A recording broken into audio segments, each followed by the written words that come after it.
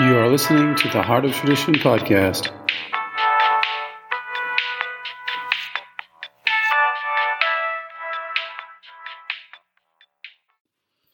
Okay, this is a recent discovery that I had on the 7-year period of the body. Now, a lot of people know that in 7 years your cells regenerate throughout your whole body. I mean, of course, depending on age and, a couple factors, but deficiencies, things like that. But in general, every cell regenerates within 7-year period. All cells in the body have become new again. And so if your magnesium levels are high through the life cycle, which they're not, unless you're doing what our ancestors did every year with these sacred baths and, kind of follow these traditions, which we don't, then we're all walking in a 200-year deficiency that most of us are not aware of. We're not aware of it because it doesn't show up in the blood test because it's in the soft tissue. And that's why surgeons test for the deficiency of magnesium in the heart before heart surgery by testing the tongue. They never test the blood because that's stupid.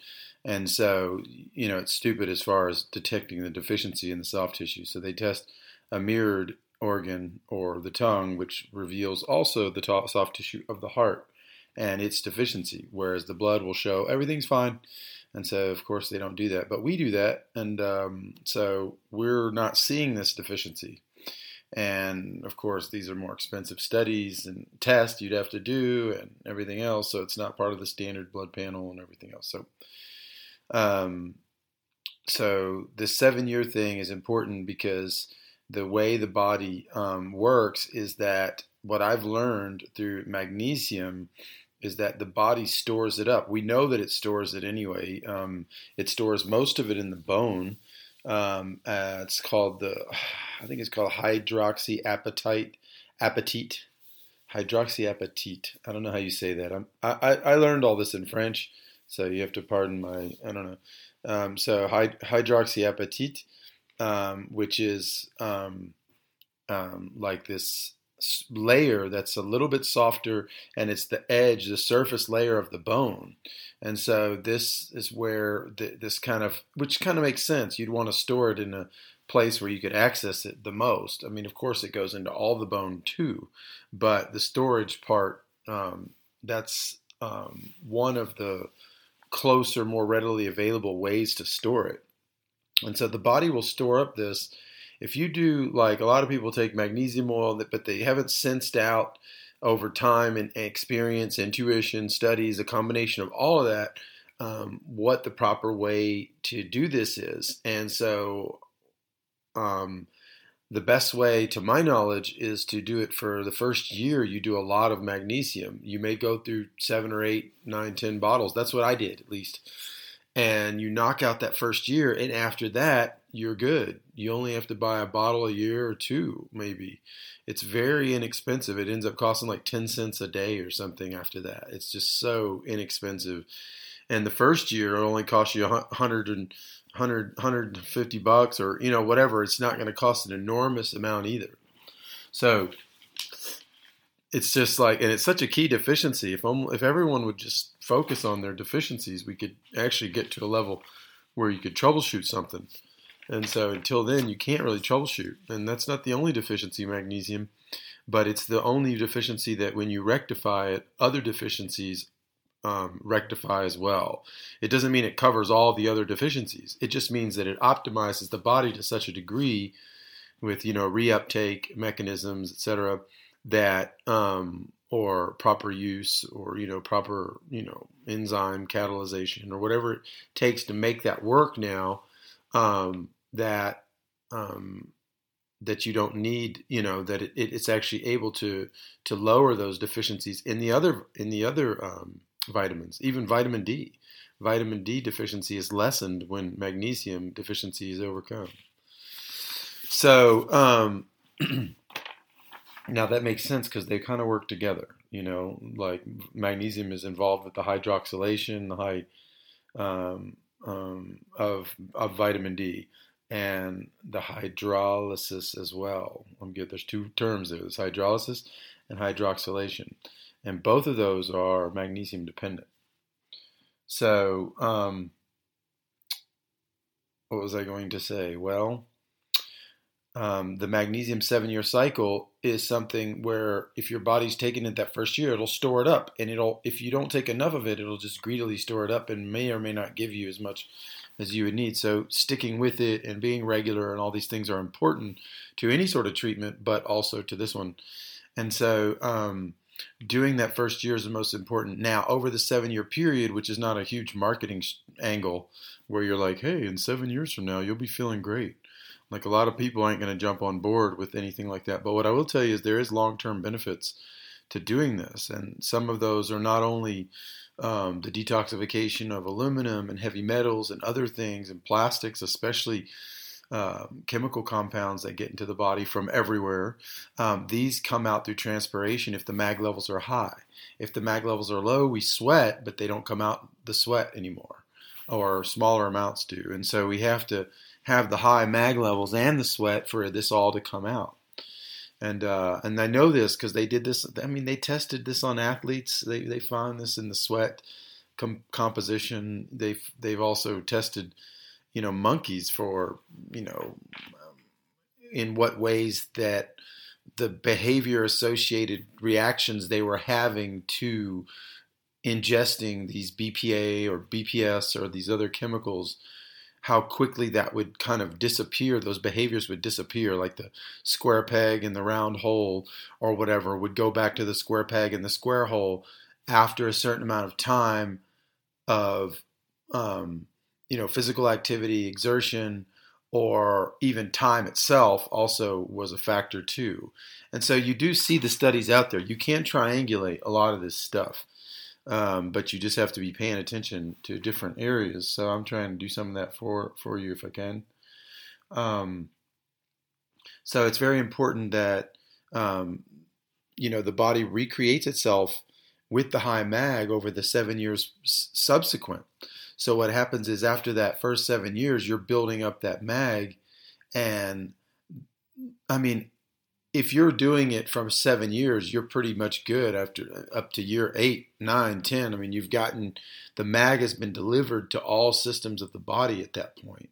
And even if you're not taking it very much in those last 4 or 5 years or 6 years, but you're taking it when needed. Sometimes I use it for the teeth. Sometimes you can use it for hair, skin, like different things, But when the mag's high, what happens is it's going to build a more flexible structure. Magnesium is the flexibilizer. I know that's not a word, but that's the best thing I can come up with. It renders flexible the human body. And so not only the nerves and the joints and the bones themselves, even the bones must breathe. How do they get oxygen if there's no flexibility in that system? How do they get circulation if there's no flexibility? So there has to be some sort of flexibility even at the bone. In the bone. And, of course we know there's, vascular systems, and of course we feed nutrients into those systems. And so there is some sort of movement. So magnesium helps the teeth to not be brittle, but makes them more flexible so that they're strong. So,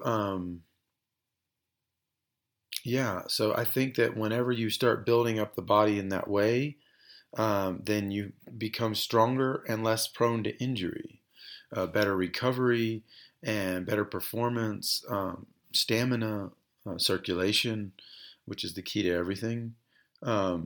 But I mean, even me personally, like I can play basketball faster and harder than I ever have before. And I'm 10 years older than when I was having all these knee problems and couldn't even, play at all. Like, and so much has changed through the magnesium. That's the one thing that I can attest to, this flexibility and this lack of injury radar, which I used to have so persistently back then before I knew about any of this magnesium deficiency and was treating it. Of course, like food plays a key role in all of this. And sometimes you got to think outside the box to find all your food ideas, especially in the American system. But, this magnesium thing alongside is probably one of the most important things you can do. And I'm not talking about pills. I'm talking about transdermal magnesium.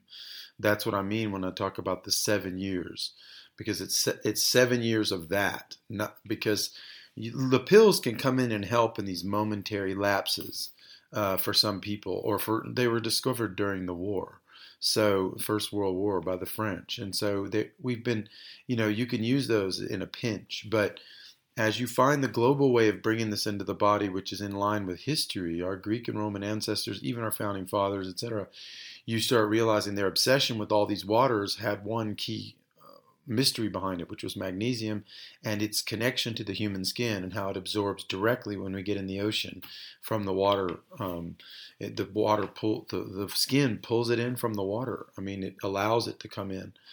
And so this mystery was known by our ancestors, and we've kind of tried to step over it and hope that a little pill could replace man in the sea. But we're seeing in the last 200 years of pure hardcore degeneracy in all ways, from hypoxia to we're breathing less from within our own structure. And all of this microhypoxia was not only called out in the 30s as being the cause of magnesium deficiency in the soils. This had already been done in many senates and congresses around the world. They'd sounded the alarm. I have proof of that. But we've created this medical slavery model that we're in because of a lack of foundation, and we skipped over our foundation, our ancestral foundation, and how they did it. We have to respect older cultures. How did they do it? Why did they set up that bath culture in Magnesia? What were they doing? Why were they learning how to heat volcanic limestone mixture that created their thermal baths, and then they would just copy that into their whole culture? Why were they doing that? Why were they trying to heat that limestone, which was 50% magnesium, and create this mag water and bathe in it? What was that about? So we're learning about how they did it and what we have to learn how to do it. So that 7-year thing is not 7 years of pills, because that is not going to do it. It has to come through the dermal layer. That's the way you're supposed to feed the human being in the long-term game. You can feed in the short-term game. You can do a lot of different things, but in the long-term game, this is the it's like you're in an emergency, you're in a hospital. They're going to nebulize you some magnesium, and during that asthma attack, they're going to do it internal. They're going to find right. But before you get in that situation, this is the real game behind the scenes, where you're building that up on the side on a parallel track to where you're never in that situation. So this is what history teaches us, is to be free in that sense, at least from the body. They developed a lot of stuff around the body, the ancient world, and our traditions, and so that part, we don't want to recreate the wheel and all the pain that creates. We want to learn from history. So use your mind and not just your stomach or modern day, marketing, blood-brain barrier, this, that, and the other, to try to make you think that this is, that you're doing it the right way. Cross that channel of humility and think, maybe our ancestors were right and maybe I'm wrong, And I can say that to myself too, But I won't say that all of history was wrong. I'm trying to learn from them. So that's different. Personal ego over those millions of egos, that's a different story. Humility usually is a personal thing. So anyway, that's all I got on this topic. Next.